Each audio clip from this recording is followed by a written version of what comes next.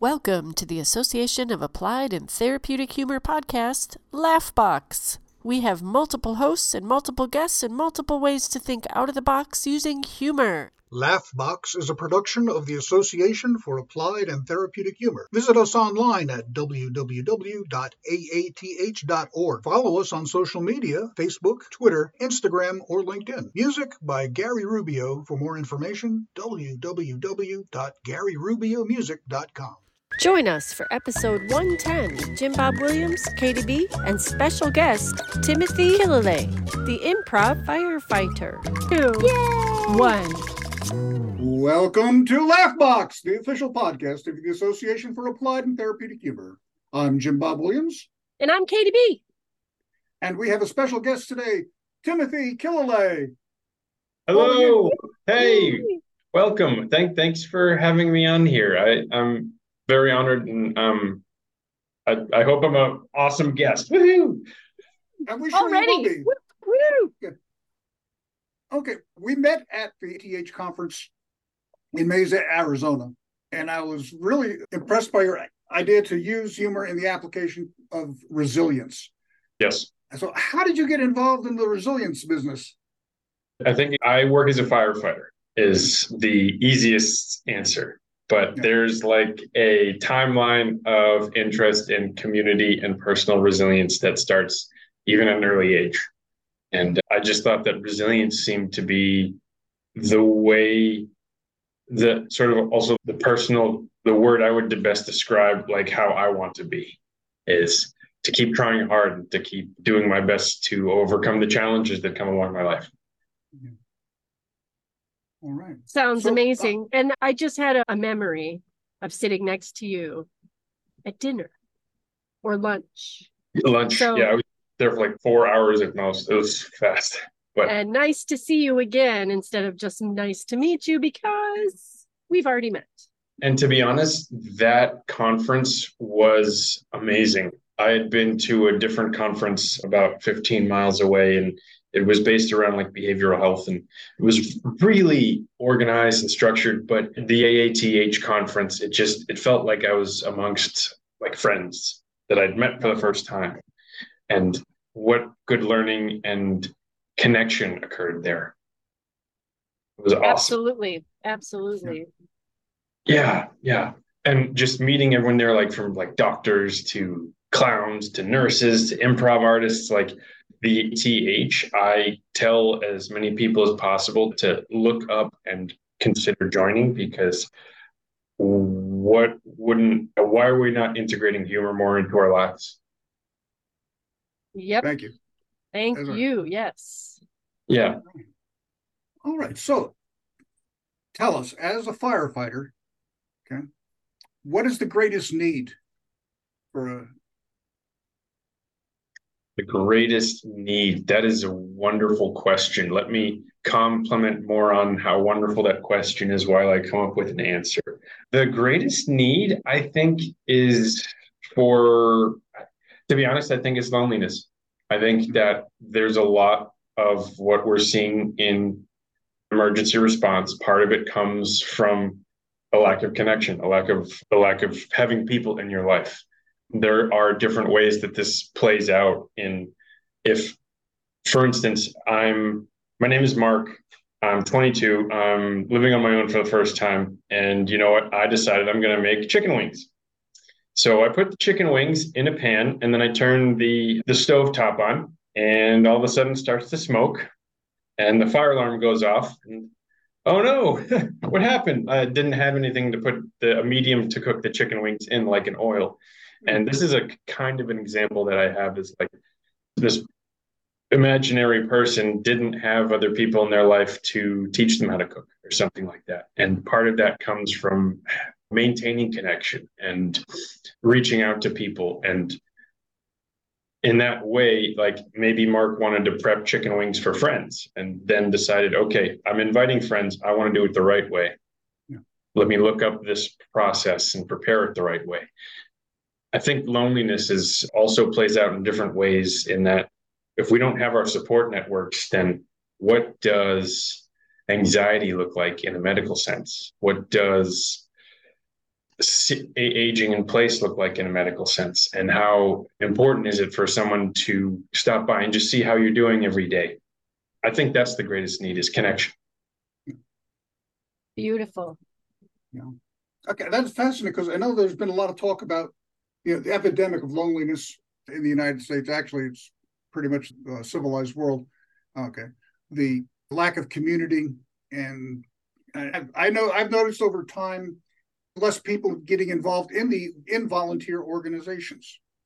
So that is an interesting perspective, because where I have been in the last couple of years post-pandemic is trying to get involved and volunteer with the free time that I have. I really like adventure, and part of that could be like fishing for bicycles that were thrown into a river, like for trash cleanup.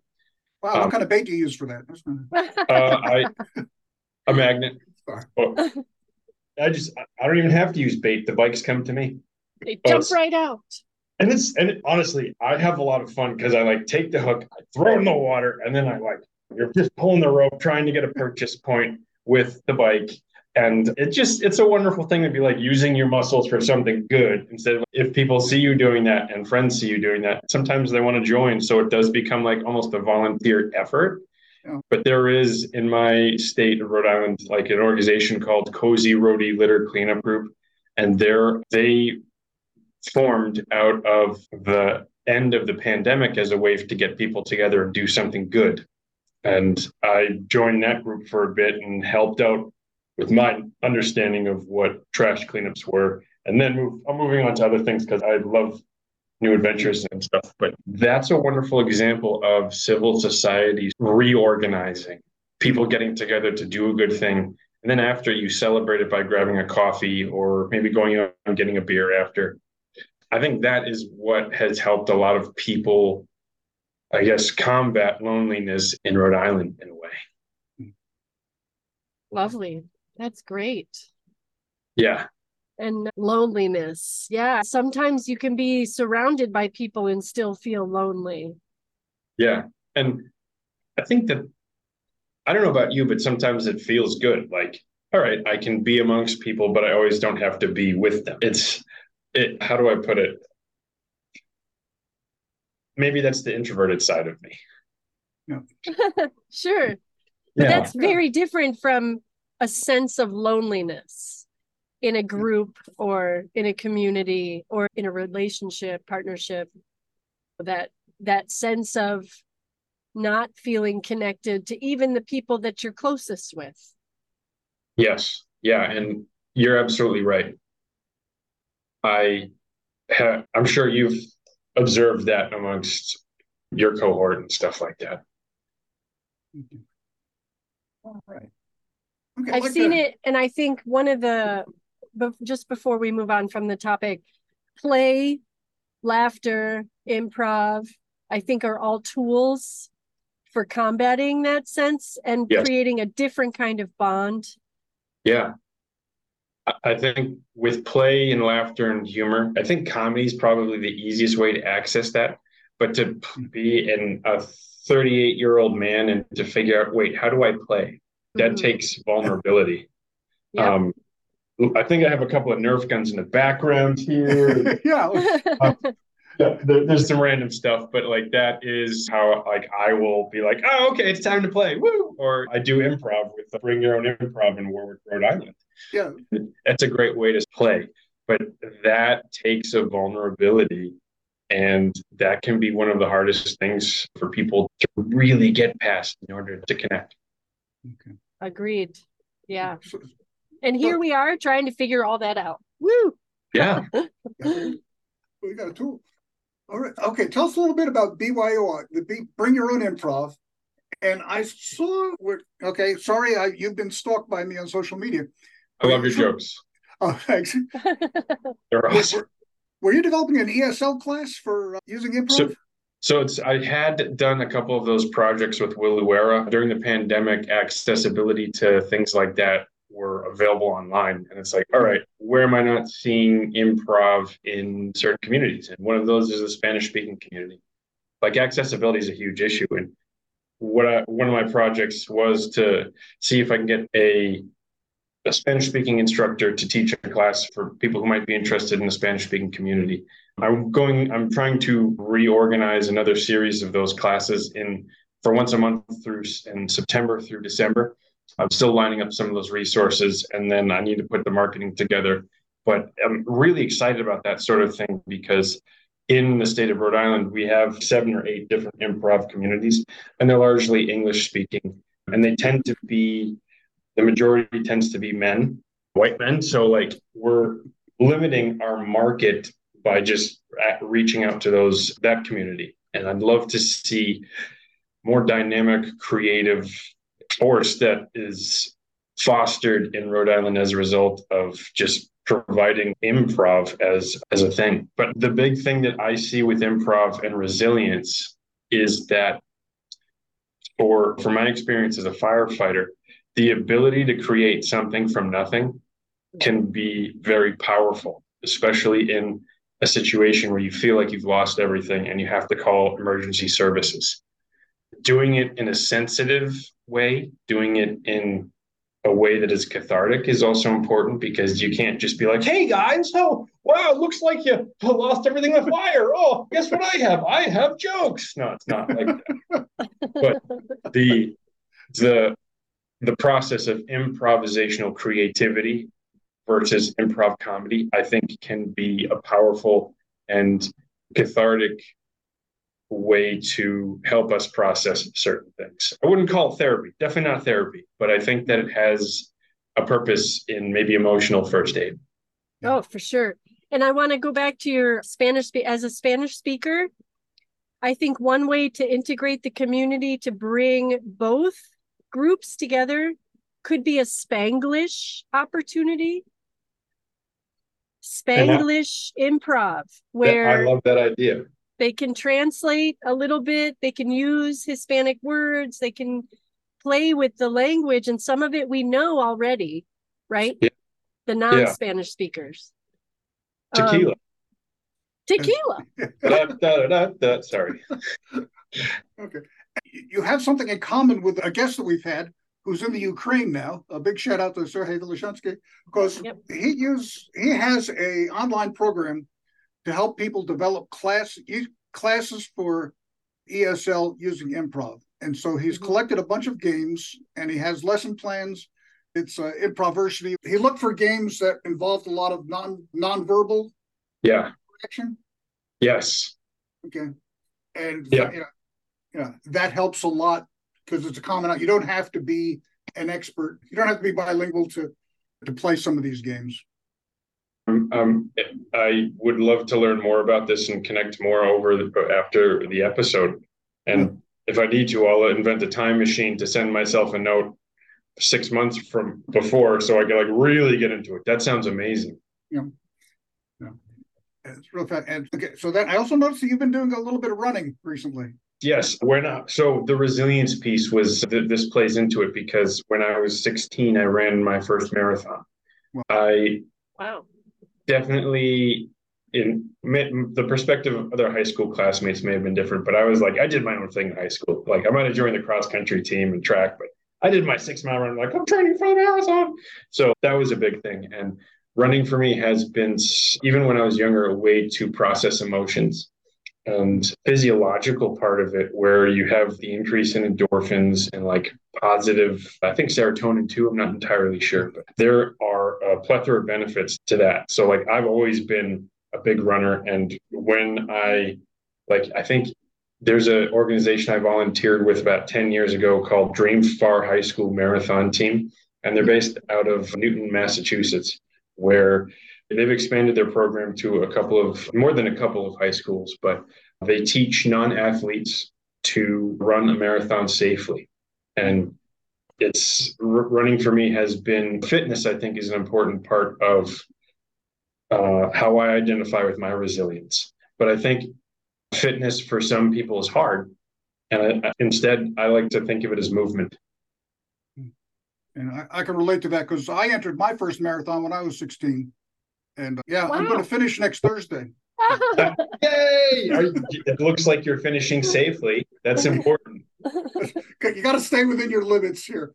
So if you had to run a long race, where would you want to run it? So it's almost like where would you take your vacation? But I think I would run it actually back in my old neighborhood, Sheepshead Bay, Brooklyn, because you could run along docks. It wasn't too far from some parks. You could see a lot of things. Also, it was just nice to be out in the salt air. If you wanted to go onto the beach, there's a little community called Manhattan Beach nearby. I'm glad you brought up the connection between physical resilience, emotional resilience, and humor, because I think these Venn diagrams overlap. Okay. Absolutely. Katie, where would you run a marathon if you had almost a vacation? But the beaches of LA. Ooh. Because the weather's perfect. Yeah. You have sand or sidewalk, and you can go long distances. I'm sensing a city theme here. I was going to go, I wouldn't mind running on the moon, but that's because I have run marathons. But I'm definitely connecting with my inner space cadet. Yay! Oh my God. Yeah, you know what else? On the moon, you weigh less. That's true. Each run each leg goes a little further. This is making so much sense now. That's why I would do it on a trampoline with a harness, a bungee harness. Talk about play. Like in movement and physical and emotional resiliency. A trampoline park for me, yes. Oh my goodness. Except I can't go as like a 38-year-old man because it's normally like people 20 years younger than me at most. Oh, but yes, you can. I'll go with friends and stuff, but I just I don't want to accidentally launch someone farther because I'm like. Yes, you do. That's part of the fun. Come on now. Space cadet. They're flying out in the atmosphere. I'm going to run a marathon on the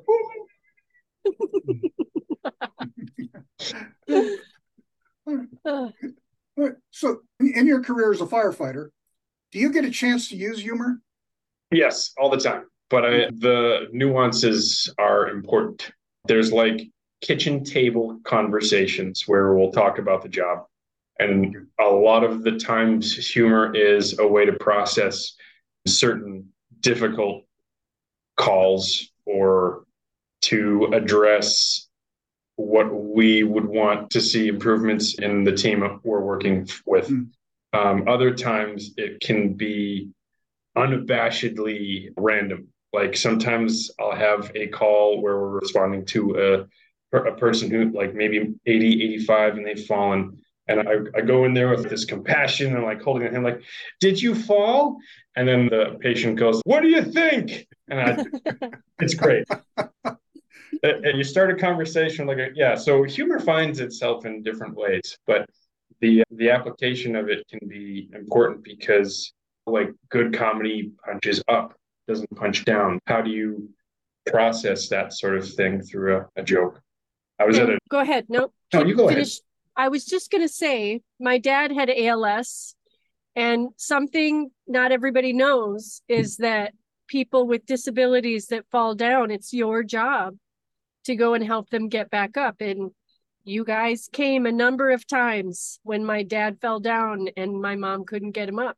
And I just want to acknowledge that and say thank you for that.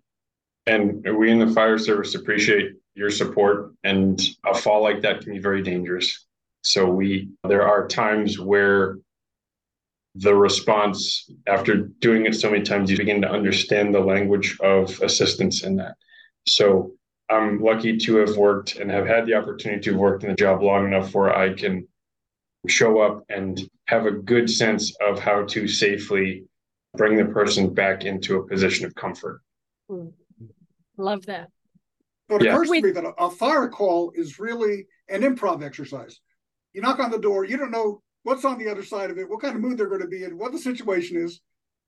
You have to have an improvisational mindset to do these. The first rule of improv is yes. And I'll tell you, when it's 1:30 and you get a call and your brain's, what? Hold on, let me wake up. You have to yes and it and just accept it for what it is. And that can be difficult after a long day because, the information you're getting is from a phone call and it's verbal. And the person who's giving the information is generally in a place of maybe their cognitive processes are not accessible as much because of like a state of panic. But like when you show up, it could be anything. And I'm lucky to work in a city where we're next to it's right next to Boston. And so we have a really good community of firefighters who can assist and stuff like that. But you never know what you're going to get. Sometimes it could be like a call for a general illness, but someone's like bonked their head and like they're on blood thinners and there's a lot of, it changes by day. And I'm very grateful to have that opportunity to serve in this way. Yeah. I also think we should. I have researched you, but this is an off-topic question. Sure. I'm a fan of Station 19. How realistic is that? One of my favorite things to do is have side jobs. So I honestly don't watch a lot of TV. Where would Station 19 from like Chicago Fire? Or is that? It's Grey's Anatomy, Seattle. Oh, okay. I'll tell you this, from what I've seen in Chicago Fire, it's a little bit less dramatic than that. It's quite boring. Yeah. Like the things that happen it's the way I would describe the fire service is we are paid too much for the work we do and paid too much for the work we don't do and too little for the work we do. So it balances out. Like there might be very quiet times, but there's other times where it's 90 degrees, humidity, the dew point's 75, and you got like your gear on. And I'm lucky because I drive the truck now, so I put the gear on less. But my coworkers, they have to, and they're sweating bullets, and just like within 30 seconds, they're already coated in like a fine layer of sweat. So it really is like a hurry up and wait, get to work, and then do the work, do the maintenance, do the paperwork, finish the inspections if you have them. And then occasionally there's down times where it's like, all right, ping pong or cards? What are we going to do? Yeah. Who's cooking dinner? Right. Tommy? Oh, no, Tim? Tim's cooking?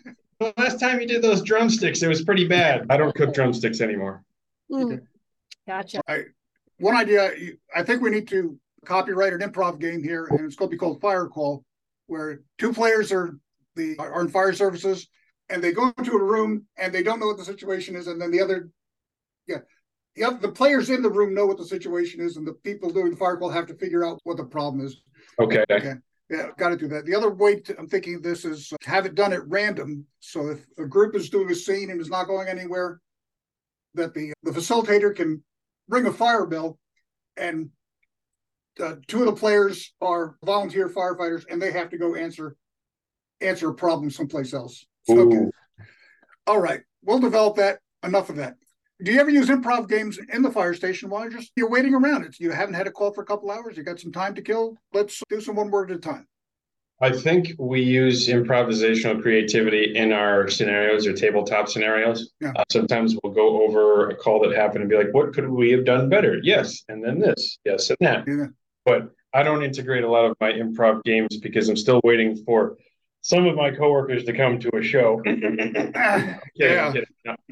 Hopefully they don't hear this, because then they're going to be like, yeah, well, what about all those other things you said, Killilea? Like, oh, all right. Yeah. But my favorite thing to do is there's a couple of, I would guess I call them saltier individuals who there's thick skins and thin skins. And sometimes there are firefighters who can tease, but maybe they can't get teased as much. But there's a couple of guys that I really like to be like, hey, what's going on? Hey, guess what?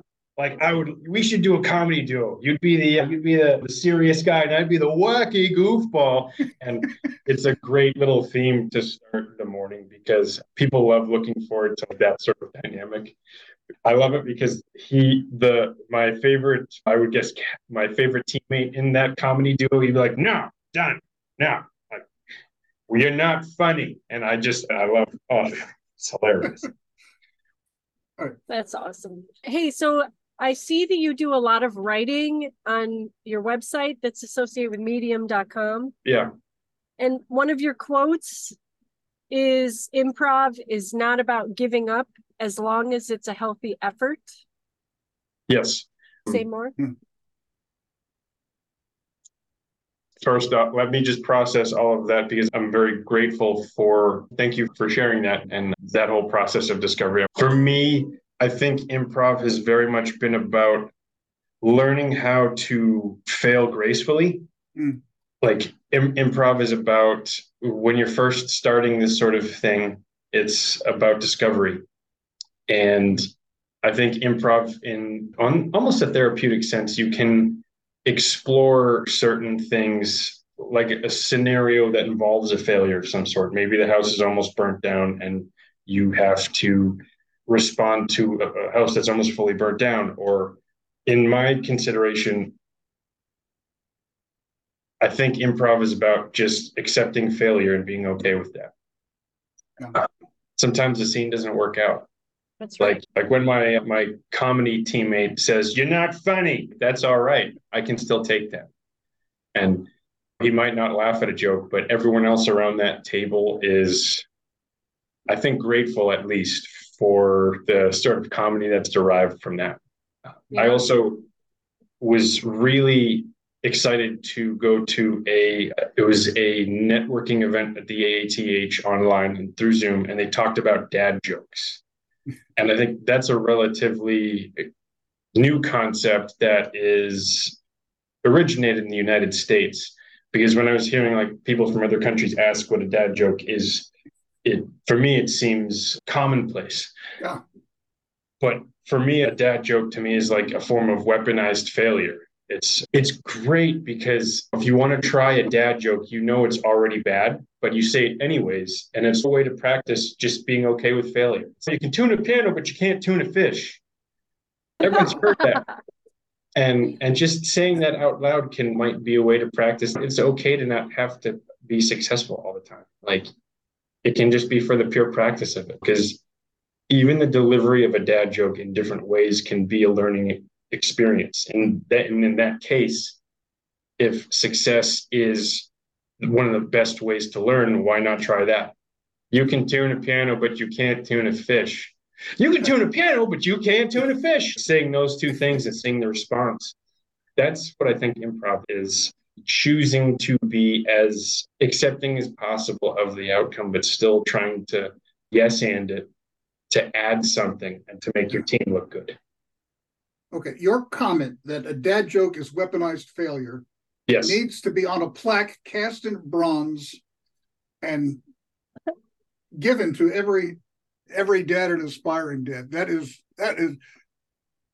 a brilliant synopsis. I hope we can also call it mom jokes too, or parent jokes, because just limiting it to dad jokes, sometimes someone might want to say an Uncle Tim joke. At least that's what my niece calls it. Nice. So are you that uncle?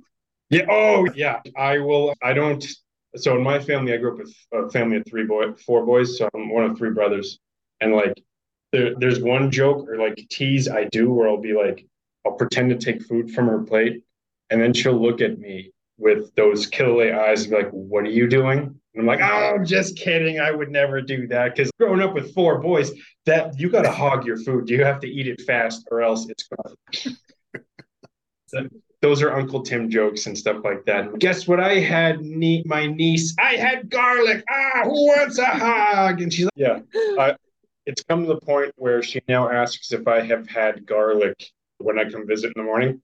And I'm just like, what do you think? No, it was coffee. It's silly. Okay. So humor goes on a spectrum from the gentle, the dad joke area, but I understand that I used to work in sewage treatment plants. So we saw a lot of interesting things. Yes. There's a type of humor that happens in the break room, at the fire station, in the toilet humor. Yeah, that cannot be shared with the general public because it's almost like you have to be there to appreciate it. That's a part of it.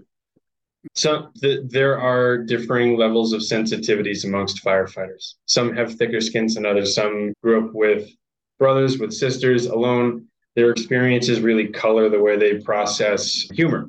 But there's one thing that I tend to do when maybe we're all at the fire station and the younger guys are on their phones. And I'll just, I pull out my fart soundboard on my smartphone.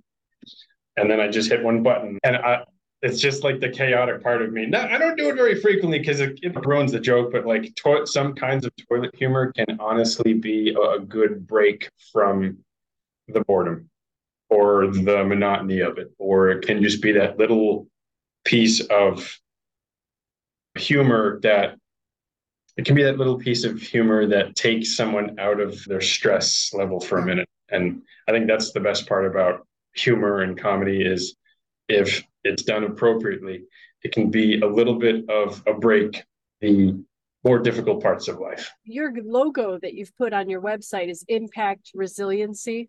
Yes. Yeah. I love that. I love that.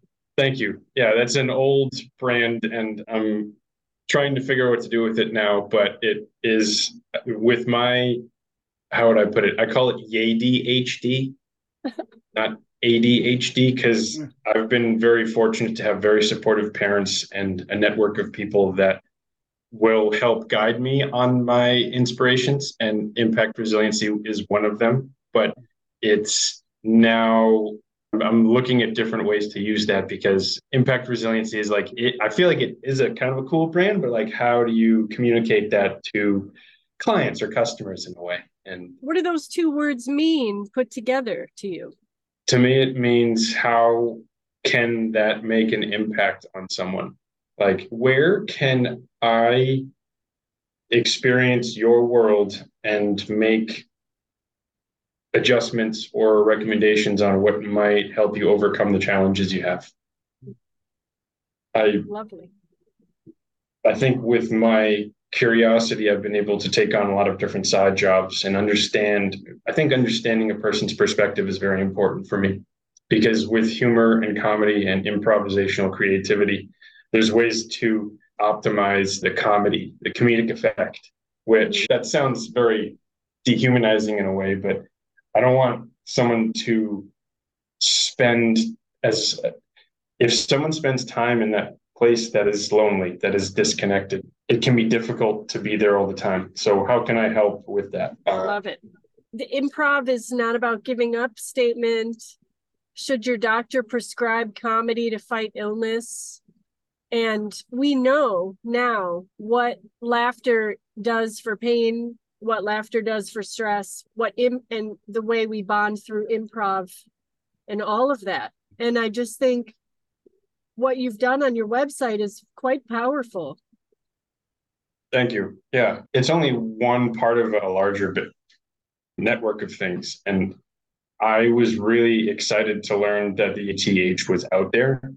And like, I'd listened to Laughbox for years before, you know what, I'm going to join this. And it ended up being that my partner went with going to Arizona the same weekend that the ATH had a conference, and I wanted to support them in their work, and because they're very supportive of my work too, and not even that, just like the work that they're doing is amazing in terms of behavioral health and working with weight stigma and stuff like that.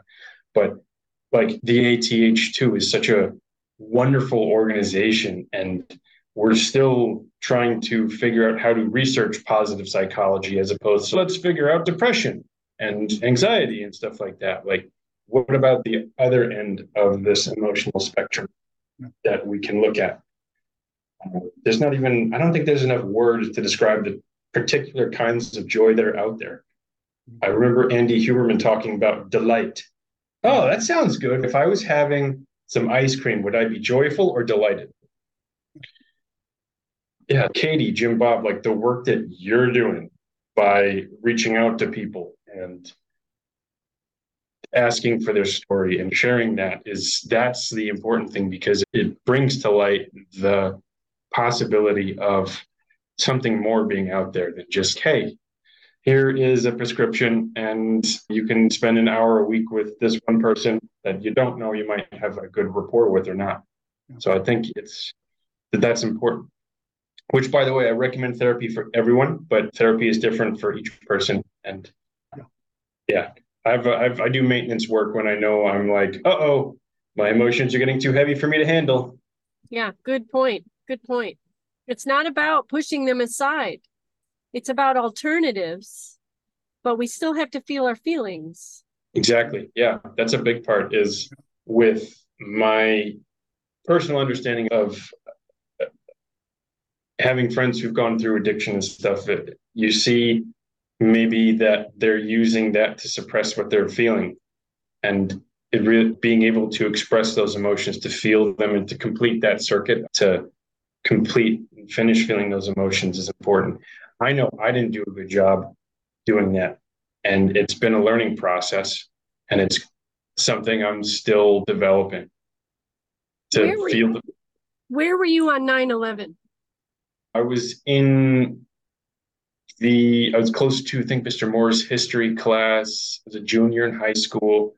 And I just heard that someone had flown a building into New York City, flown a plane into New York City buildings. And I was like, what? And I think it was Newton North High School. And the hallway was adjacent to Lowell Ave and the entrance that was closer to the Mass Pike than farther. So, yeah, third floor.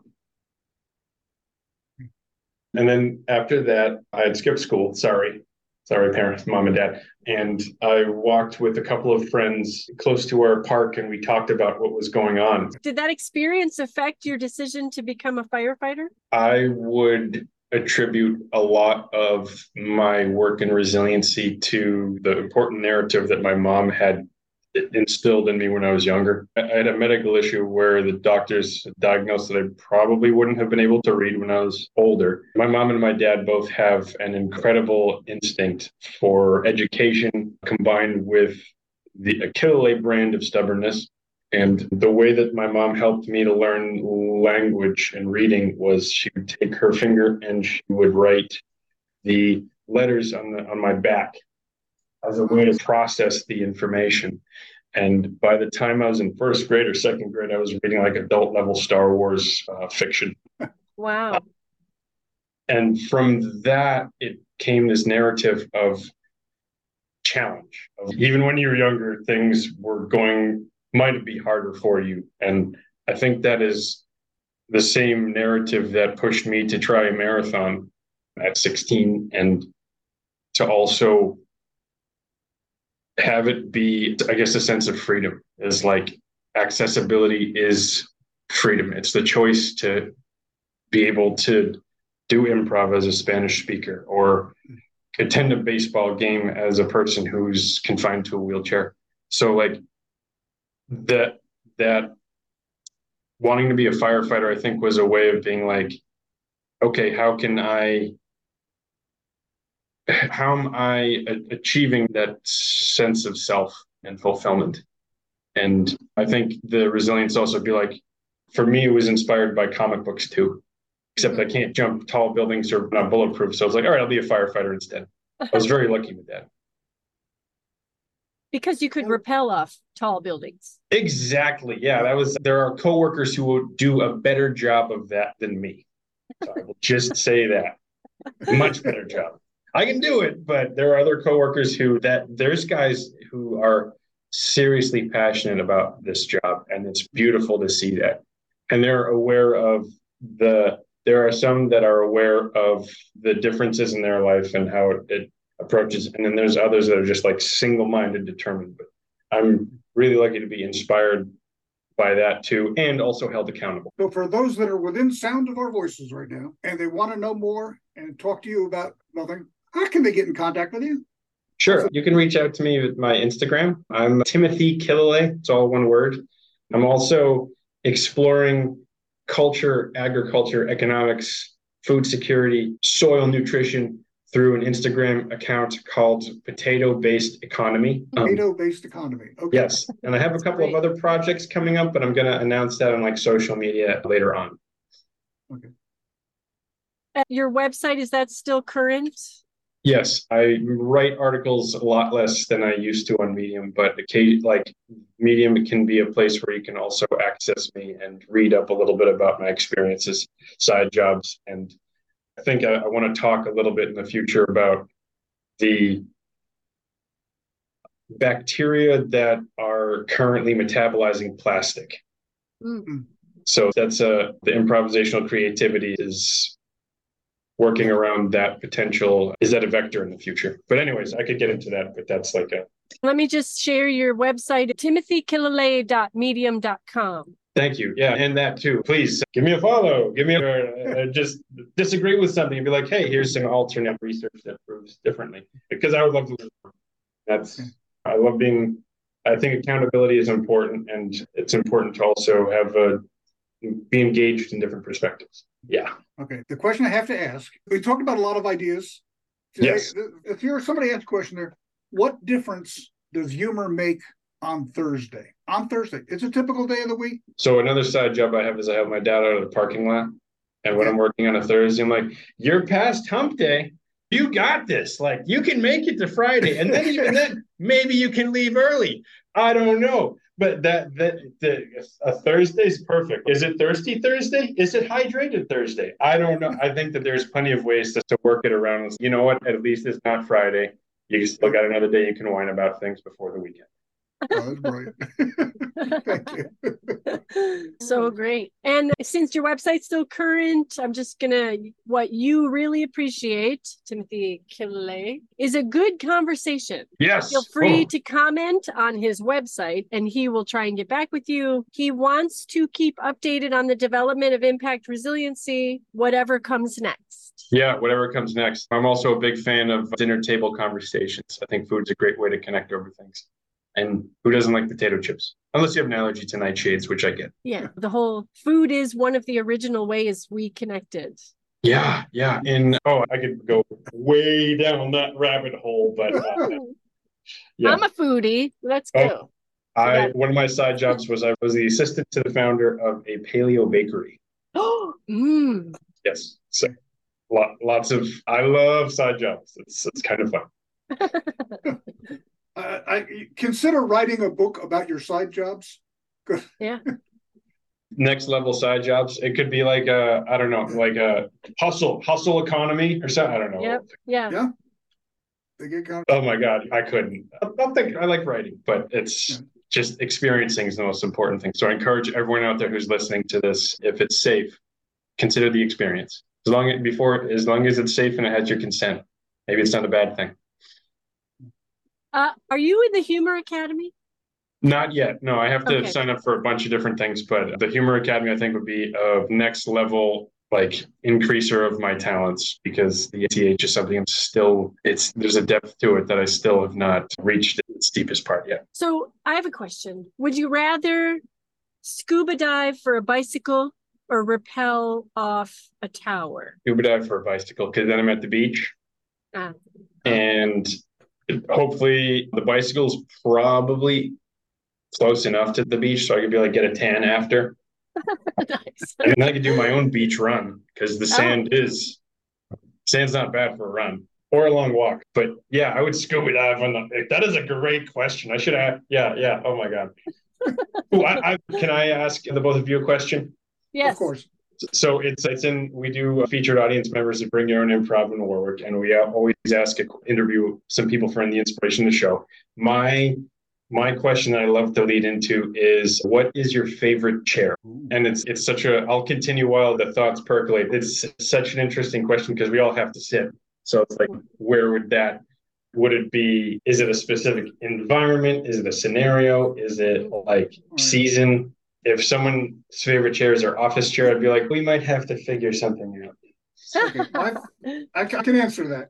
Okay. And a lot of chairs ran through my mind before I could settle on the best one.